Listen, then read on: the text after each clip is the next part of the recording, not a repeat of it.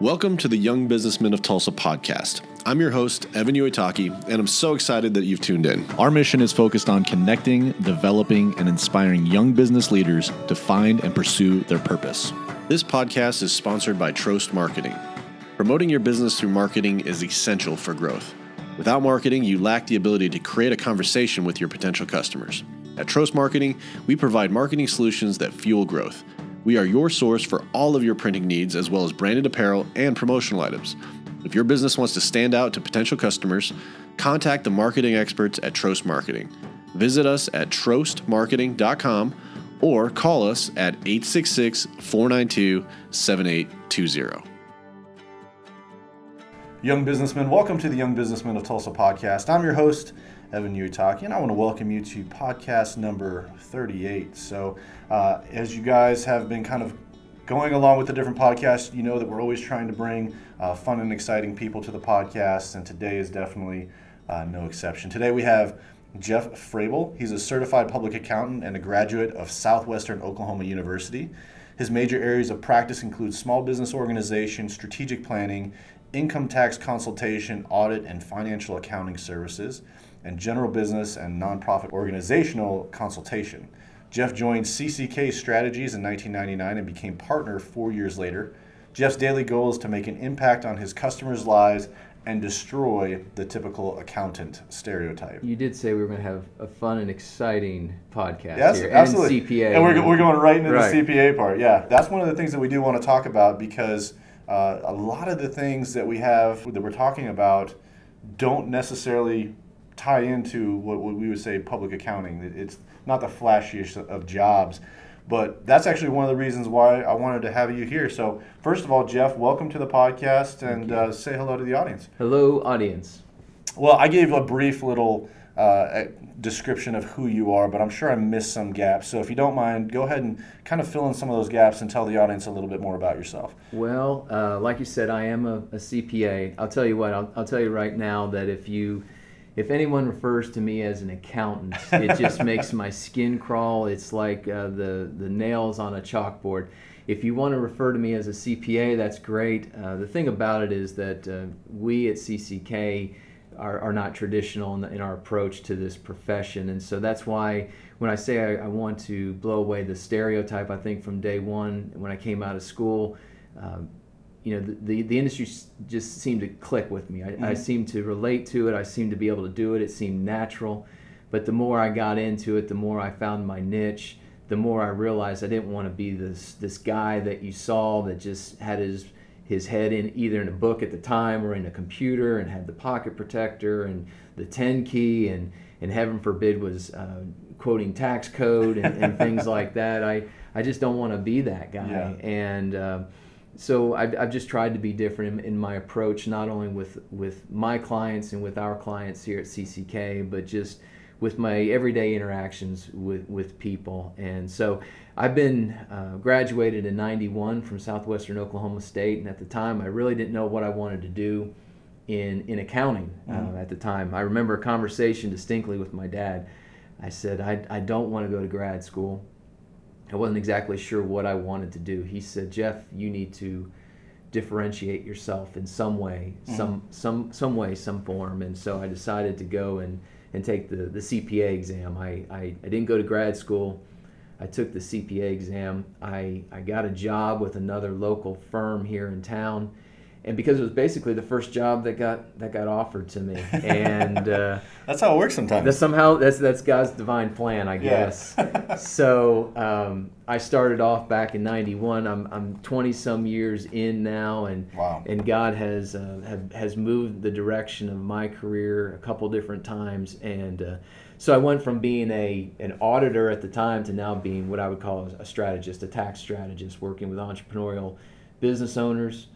My main goal is to put more money in their pocket than my pocket. For the last 8 years, I've been saying my goal is to take money out of Obama's pocket. So that's where I spend my days, and that's why I get up in the morning is to make a valuable difference in my clients' lives. Yeah, and I mean, in your bio, it actually talks about how you grew the company from 7 employees to over 90 employees. Well, I think the word we need to pull out of there is you. I was part of a very strong team. Yes, of course.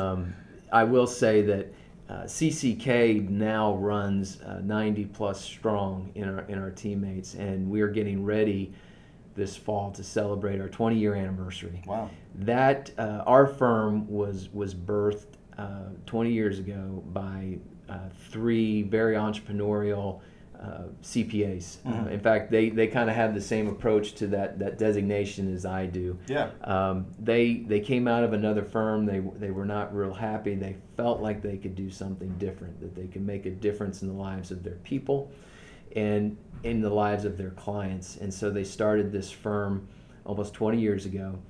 And I joined 2 years into the firm. At the time, my employee numbers is 7. Yeah. So at the time, they had about 6 or 7 employees.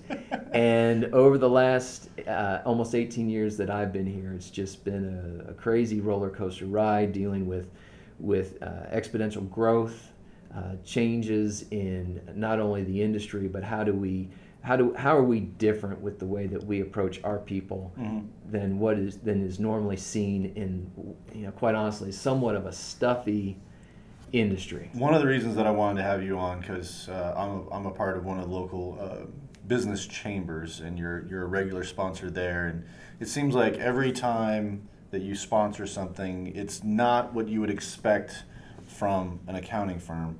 You get outlandish, you go away from the norm, and I think your last message was talking about how you're not the typical accountant. Yeah, this is when I was dressed up like Donald Trump. Yeah, well, man, it was more of a Zach Morris, if you ask me. But now, I don't know who that is, but I felt like I was from some band in the 1960s. Yeah. The wig was just a little bit over the top, but last year I dressed up like it was the date of the presentation or the sponsorship was on May 4th. So I actually dressed up as Darth Vader that year. I've done the David Letterman top 10s in the past, but my whole goal in that situation, like you said, is so many times in these chamber events, people pay money to get up in front and talk about their business, and it's like, well, we got so many people, and this is what we do, and within 2 seconds you're glazed over. Right. And so my thought is, if we're going to pay this money to get someone's attention for 5 minutes, it's got to be a different experience. And so I've done several different things, and sometimes I go in thinking I'm just going to make a fool of myself, but people remember it. Yeah. And again, given the profession and given that there's a CPA involved, I think it makes a difference. Well, what it communicated to me, and I think what you've kind of so far communicated, is that you had to be intentional with being different than the typical accountant, but it also ties into your culture. Like you've talked a lot about, you've said a lot of things like we and our team and those things like that. So that those little statements, those little phrases, it's not about me, it's about those things. Those are intentional culture statements in my book. And so that's one of the reasons that I wanted to have you on, because I recognized, as I've gotten to know you and kind of seen you out in the marketplace, that you have been very intentional with your culture. And one of the things that I've been able to see is that you actually won some awards too in regards to being best places to work and things like that. So what I want to ask you is, when did you decide that you wanted to get intentional with your culture, and what are some things that you've done to specifically create or design your culture here? Well, the culture started, as I said, with the 3 founding partners. They birthed this thing out of something that they were not used to. They wanted to make a difference. They knew that they were different in the way they approached the industry, in the way they approached tax, in the way they approached anything that we do. They wanted to do it differently, and it was no different with the way we treated people. And my story started off, like I said, with a different CPA firm. It was a very traditional firm, and I was 8 years into that, and I read a book called Experiencing God by Henry Blackaby. And the main story, the main thrust of Blackaby's book is that you want to ask God to show you where He is and where He's working, so that you can join Him, as opposed to just asking Him to bless what you're doing. And that took me down a road that ended up with me joining this firm. And I could tell, I kind of tell the story of when I was getting ready to make a final decision. I sat down with our managing partner, Terry Cumby, and and I said, Terry, I want to be absolutely sure you know what you're getting by me coming on, because this was, and I found this out more later on down the road, how big of a deal this was for me to come on with them at the time, because I had almost 10 years of experience, and the main reason I wanted to make the switch was because I wanted to build my own book of business and be partner. I didn't just want to buy someone's book of business. Yeah. And I had grown up in the audit world. I was not a tax guy, and that's what this firm that was their bread and butter, is our bread and butter, is tax. And I said, I just want to make sure you know what you're getting. And he kind of chuckled, and he goes, oh, I know what I'm getting. And basically what he was telling me was, you don't know much about tax. Yeah. but what we're doing is we're investing in the person. Right. And because of what we see in you, and because of what we see and where you want to go and what you want to do, but also because of who you are, we want to make that investment. And that was my first real encounter with the culture of our firm. And at that point in time, it was very it was in the early stages, but I could tell there was just something different about it. And so I was with the firm for 4 years before I became partner. And then a few years after that, we decided that we were going to formalize what most people will call their core values. And we got together in a partner retreat, and we kind of hashed this thing out. And those core values have been with us now for many years. I'm not sure exactly how many years they've been around, but they're so important to us as a firm that we want to share those values with each person that joins the firm on their first day. So whether we have a full-time employee joining us, a part-time employee joining us, whether we have an intern joining us, they sit down with a partner, and they get the story of the core values and what they are and how they came about and why they're important. And it's I get the privilege and honor of doing that many different times. And sometimes it's really interesting because sometimes it's just one person. Sometimes it's 3 people. And sometimes I'll have all different worlds related represented in that meeting. So I'll have someone that's coming out of school, and this is their first job. And then I'll have someone in the same meeting that has been with another firm, or another, maybe they're coming over from private, and so they've been in the workforce. But I go through the core values, and we talk about them, and I'll say things like, this is what you'll see normally, and this is what we don't do, and the person that's coming out of school has no way to really understand it. They have no point of reference. They have no point of reference. They don't know the context, and the difficulty and fear that we have in that situation is that they will quote unquote grow up feeling like everybody is this way, and they really aren't. And then you'll get the person that's been in another firm or another corporation for years, and you'll say things like, I hope this is what you see, and they go, oh, I've already seen it in the interview process. Because our culture starts with the way we onboard people. We go through, it's not just one of these, we need 5 bodies, let's go pick them up and we'll train them and throw them into the, to do whatever. We go through a very rigorous interview process, a recruiting process. We test our people. We want to know where they're strong and where they're weak. And we want to make sure that person fits into our culture. And so they'll generally say to me, yeah, I've seen that already in the recruiting process.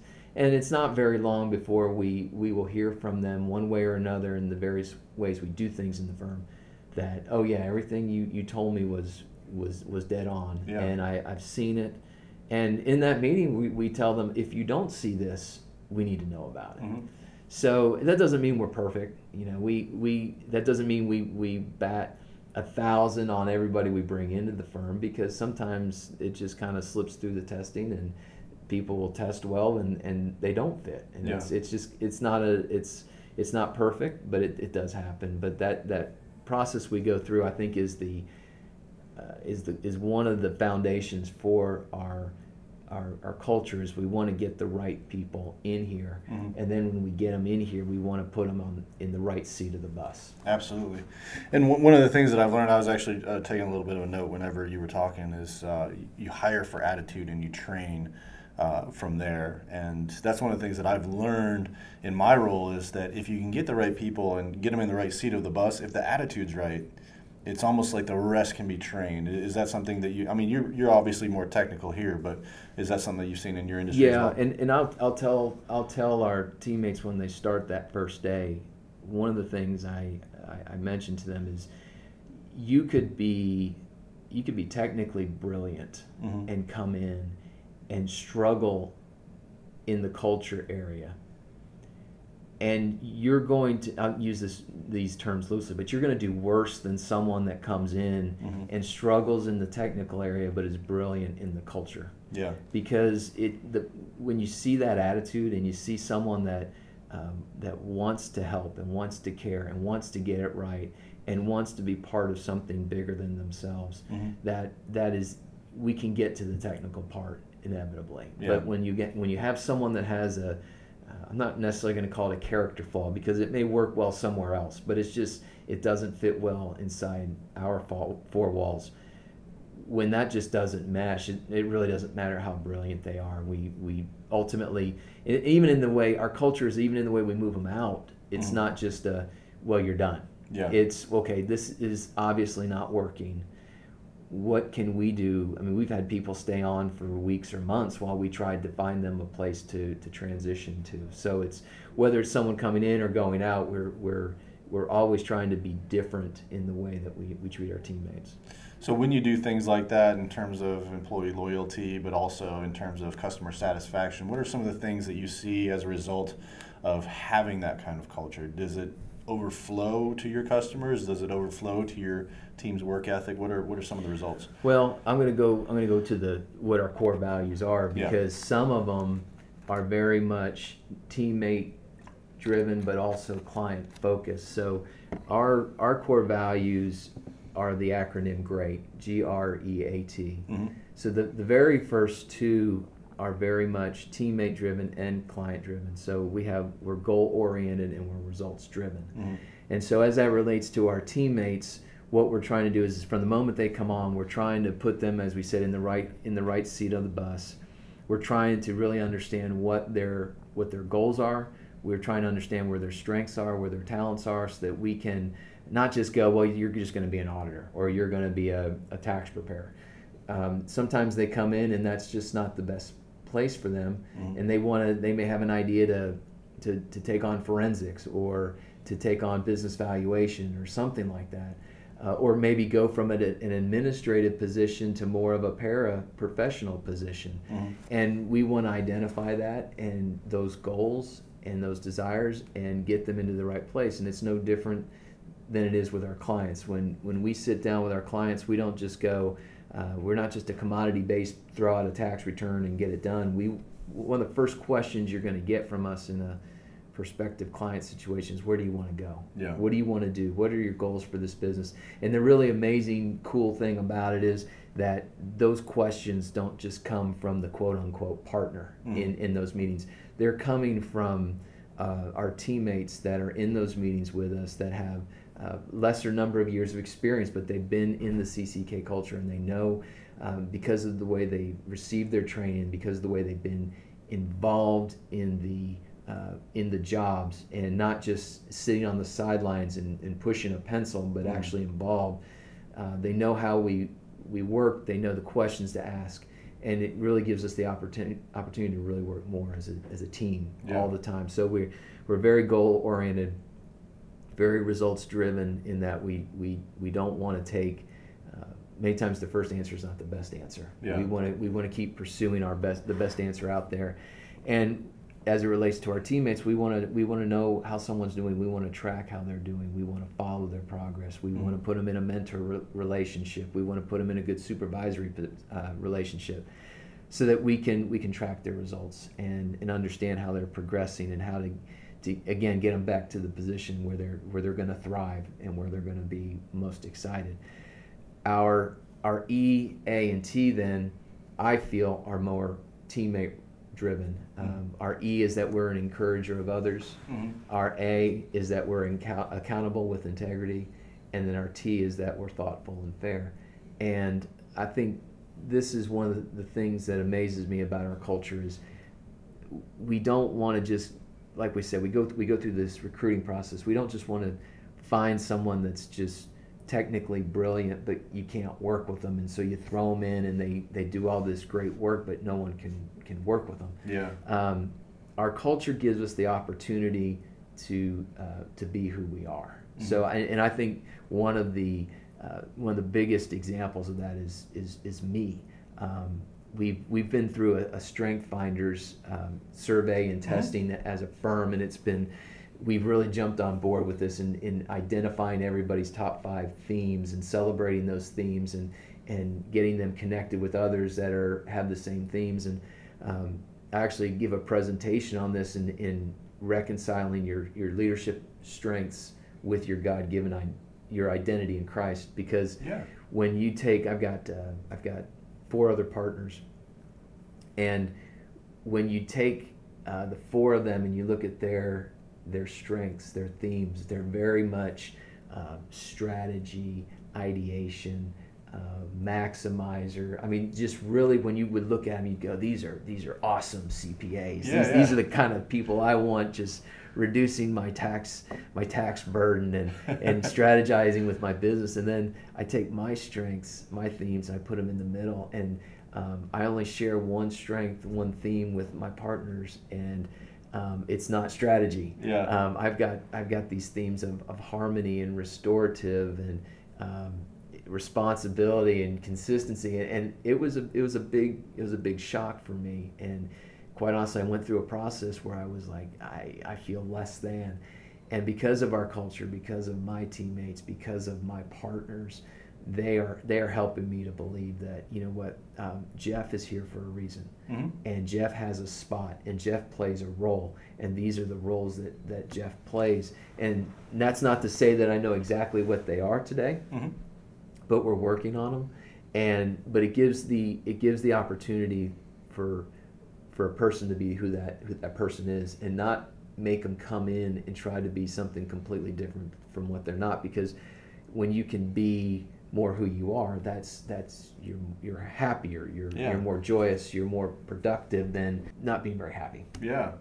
Well, I'm glad you brought up finding your strengths. We actually had Dave Jewett on with your 1 Degree in a previous podcast, and he kind of talks about that, kind of dialing into what you were essentially created for, what brings you to life. And then we had another guest, Amber Day, on it. She talked about finding out that you might be good at multiple things, but just because someone says you're good at something doesn't necessarily mean that's what brings you life.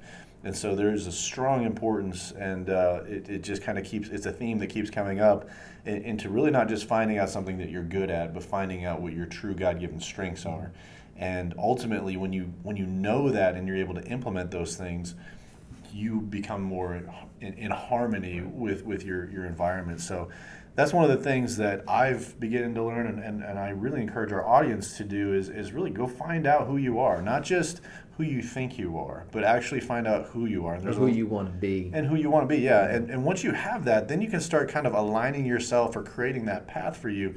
It's not that you shouldn't do anything that you want. You have the ability to do anything that you want, but as time progresses, you have less and less time, and so it really comes down to being smart about what you're doing with your time, because in some cases you can do a lot of things, but are those things that are bringing you life and making you I was just happy? at lunch before we started this, and the gentleman I was having lunch with asked me that question. He says, what is it about what you do that you like? Yeah. And I sat back for a moment and just started thinking about it, and it really kind of gelled in the technical as well as the emotional side of who I am, because I said, when I can take something like the world of tax, which everyone knows that you can't avoid death and taxes, and so tax is one of those areas that brings, a lot of times, fear to people. It brings confusion. the three things I hear from prospective clients all the time is they feel like, number one, they're paying too much tax. Yeah. Number two, there's nothing proactive or strategic about it. And number three, they can't get a return phone call, which it seems like a weird third one, but that's what they tell me. And I told this gentleman, I said, man, when I can sit down with someone that's going, man, I pay too much tax, and they're just filling out a return, and I can go, well, why don't you show me what's going on? Why don't you tell me where you want to go? Show me what you've been reporting and how you've been approaching things, and then I can take a look at all that. And many times it's me with my teammates, which is an amazing thing to do, because when they come up with ideas, you're just going, they're getting it, and it's not just me, it's not just my partners, it's not just all this information and knowledge at the top, but when you can say, well, here's where you are, and here's what we can do, and oh, by the way, we can put $25,000 in your pocket, and that's after you pay us. I mean, this is all free money in your pocket. And they just get that look on their face and go, man, why haven't I been doing this for years? And that appeases my technical side, because I've helped them there, but it also gives me that warm, fuzzy feeling that allows me to connect with that client and go, I'm really doing something that's so much more than just giving them an answer, but I'm creating value, I'm creating time, I'm doing a lot of different things, and that gives me the warm fuzzies that I'm doing what God created me to do, and that's why I want to get up in the morning. Yeah, well, I think a famous person said something along the lines of, people perish for a lack of knowledge. When they're saying and looking out there and trying to figure out, like, why didn't I do this sooner? I think a lot of times it's because they don't know. They don't know. They don't know who to talk to. And again, I think one of the things about our culture is that we're not a, when I say a typical CPA firm, you could go, well, what does that mean? Well, we don't just throw numbers on a return. We talk to our clients. We're continually looking and striving for those best answers and the results. But the way we treat our people and the way we take care of our culture is different than anything I've ever seen in the industry. And you mentioned the awards. I mean, 2 or 3 years ago, we were named the #1 mid-size accounting firm in the nation to work for. And that was based upon the results of surveys taken by our people. And that's not one of those things where we said, hey, why don't we're taking these surveys and make us sound really good so that we can win. That is nothing like that at all.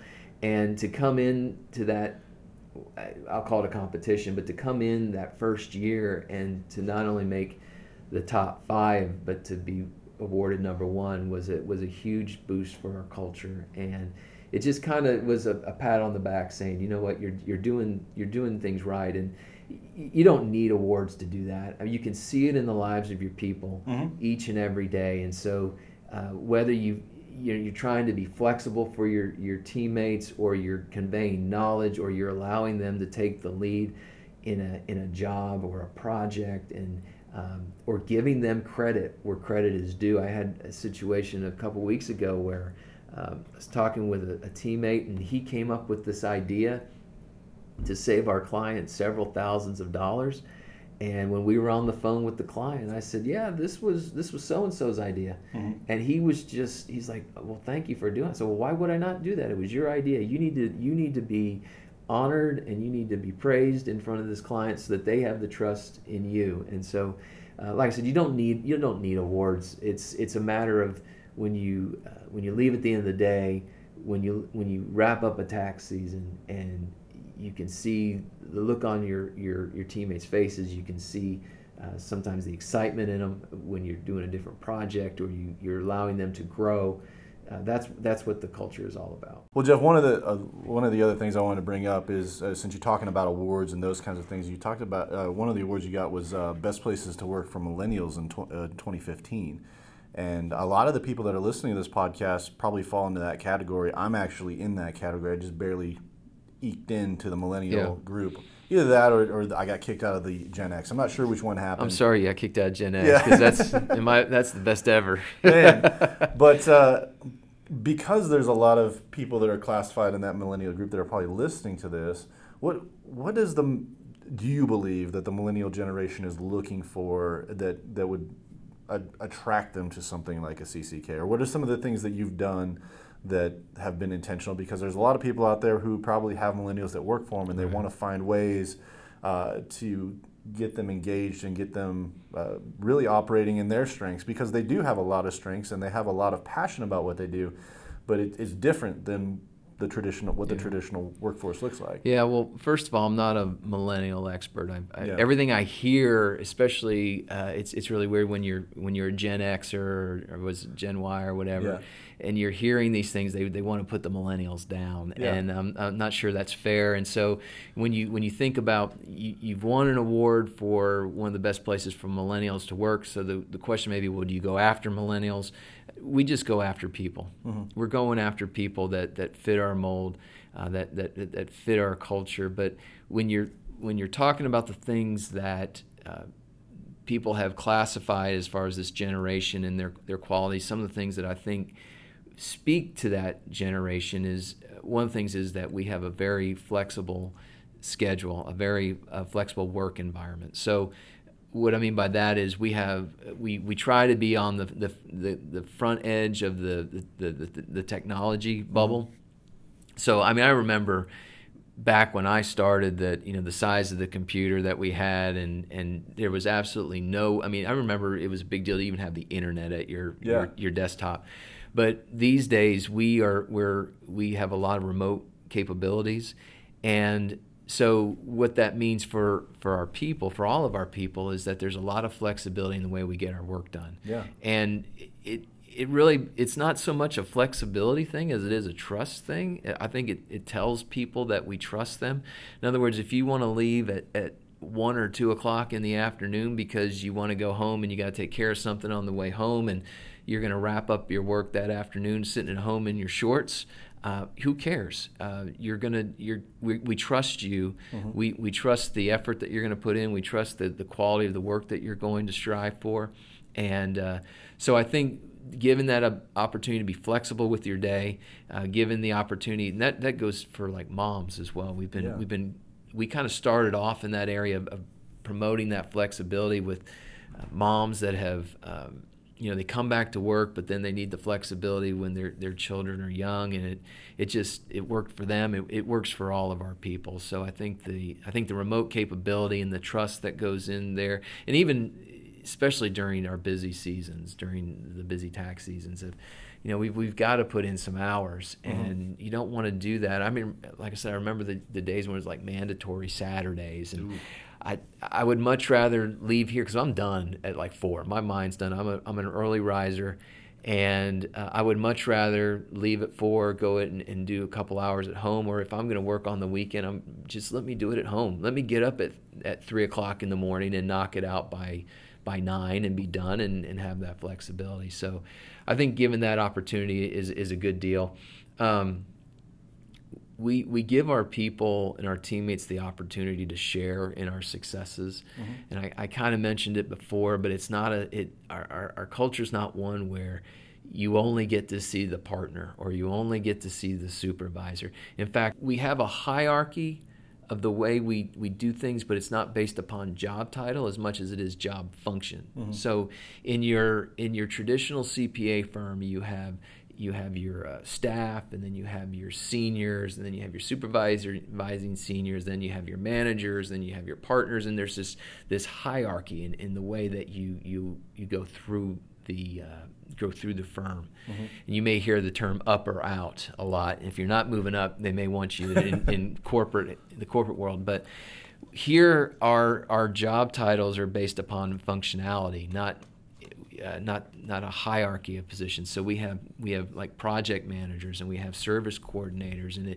it really defines who they are and what they do and their function, and that allows us to work together as a team more. So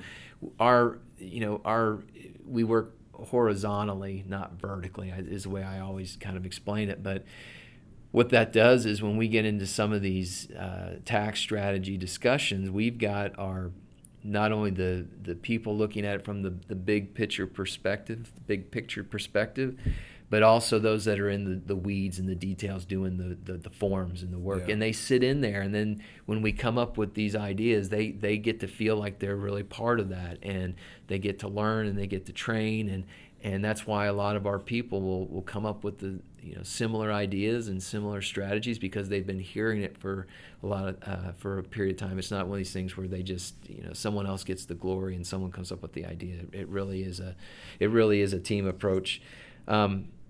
We serve the community together. We have a lot of different. We have a charitable aspect to our employee benefits, where we encourage our people to take time and use so many hours a year to serve the community. A lot of times they do that together. And we've also, my partner is finishing up his second year of being president of the food bank. We've done some really great things, like for example with our Christmas parties are not one where we go and just spend a ton of money at a fancy restaurant and have a fancy meal and no one really enjoys it. We will go and we will serve at the food bank for our Christmas party, and that gives everybody the opportunity to feel like, again, they're operating in a world that's bigger than them, and gives them the opportunity to work with their other teammates to serve that purpose. So that's cool. And then I think lastly is we just do a lot to invest in each other. Our culture is one of relationships. Those relationships are encouraged. Like I said, in our core values, we're encouragers of others. We're thoughtful and fair, and we're accountable as well with integrity. And we kind of define integrity as doing what you say you're going to do. And so if you have a meeting on your calendar at 10 o'clock, that means the meeting starts at 10 o'clock. You're respectful of other people's time.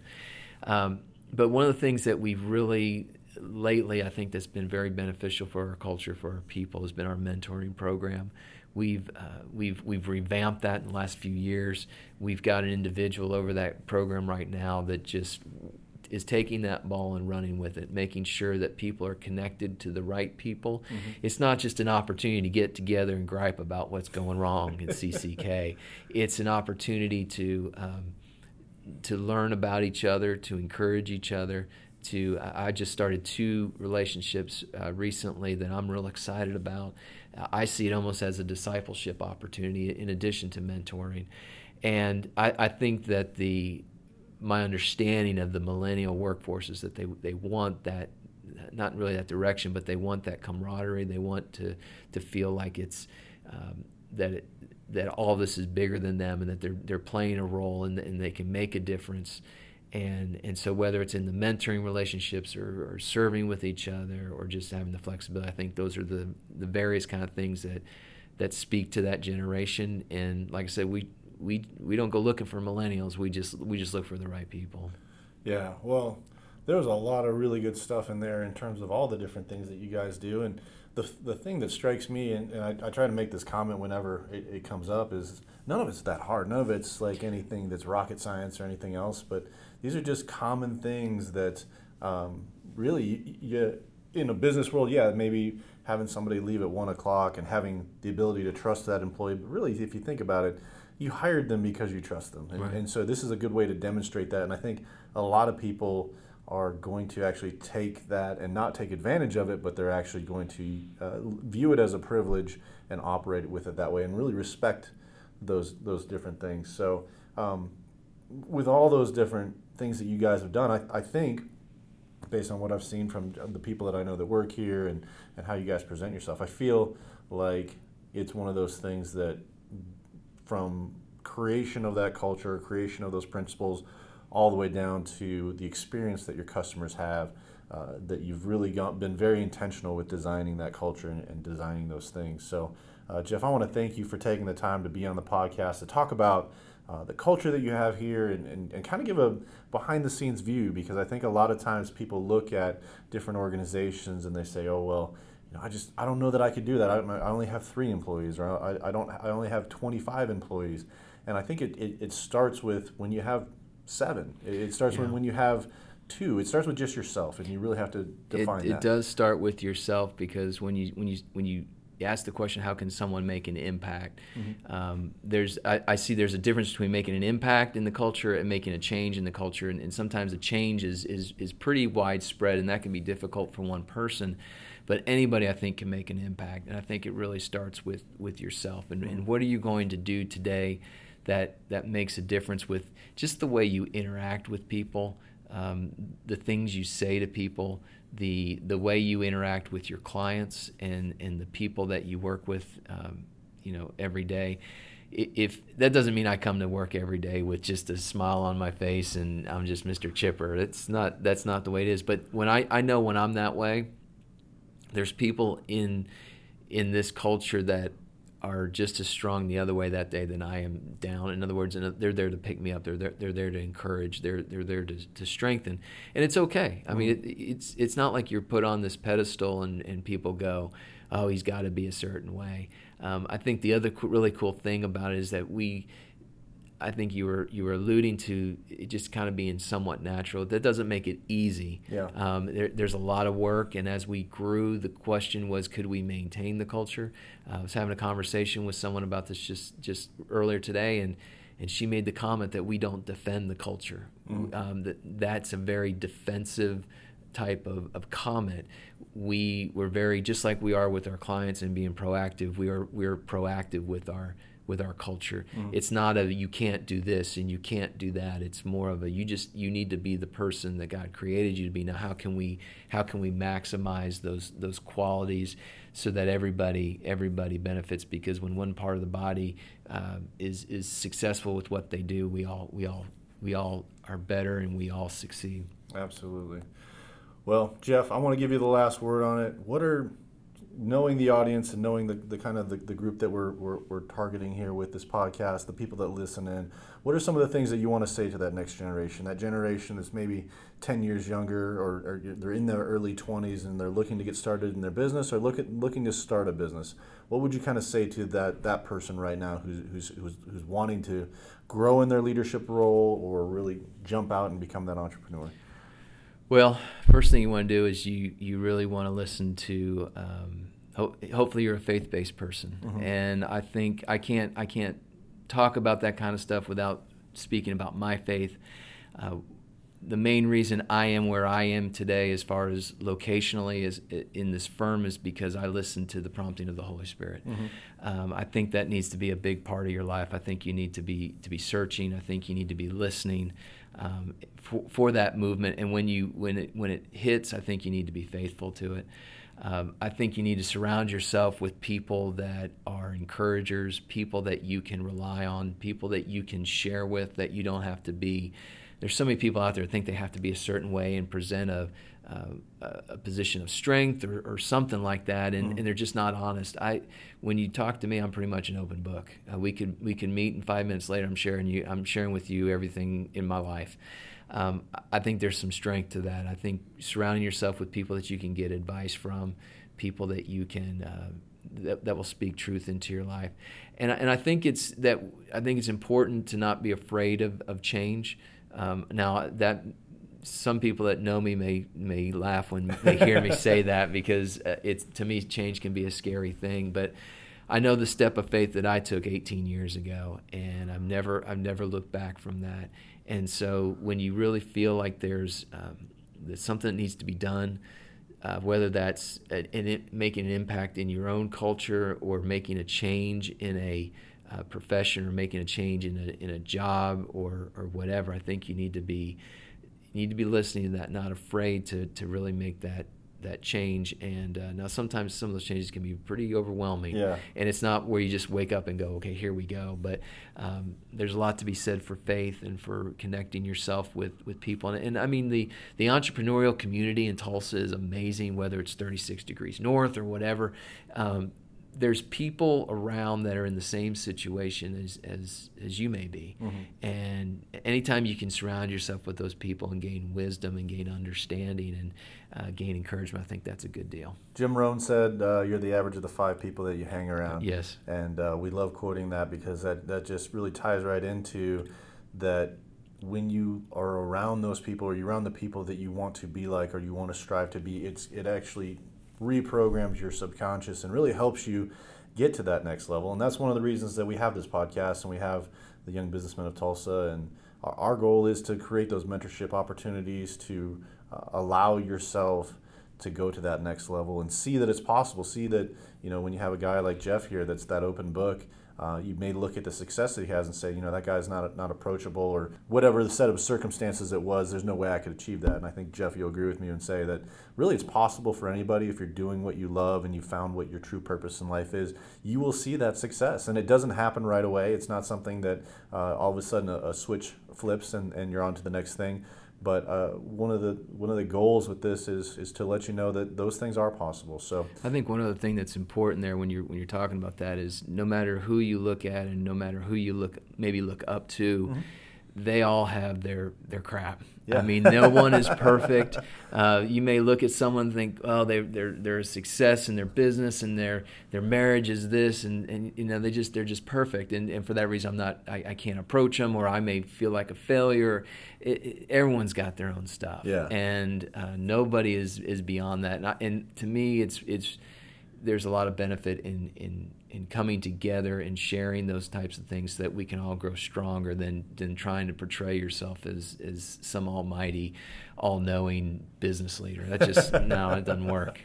Well, you heard it here first. Nobody's perfect. The ultimate goal is to seek to find the best version of you that's possible. Seek out mentorship, seek out those people that you see as the greatest of all time, or that are out there doing exactly what you want to do, and learn from them. They're more than willing to share not only their successes with you, but also their struggles. And once you realize that they go through those kinds of struggles, I think you'll find that the path to success is a little bit easier than you thought. It's still going to take work, and you'll see that in the different struggles that people have. But at the same time, it is also very, very feasible. And it's not like there's no sources or resources out there to take advantage of that. I yeah. mean, they really are all over the place. Whether it's your own church, whether it's Young Businessmen of Tulsa and a mentoring program there, whether it's through the Tulsa Chamber, they've got a mentoring program. There really isn't an excuse to say, well, I couldn't find anybody who wanted to mentor me. Yeah. Now it does take a little bit of effort to try to maybe to find them, but the resources are out there for sure. Absolutely. Jeff, thank you for taking the time, for being that open book and sharing your story with us. And Young Businessmen, we'll catch you guys on the next podcast. Young businessmen, thank you for listening. I hope you've enjoyed this podcast. And if you'd like to learn more about the Young Businessmen of Tulsa, check out our website at www.ybtok.com or email us at ybtoklahoma@gmail.com.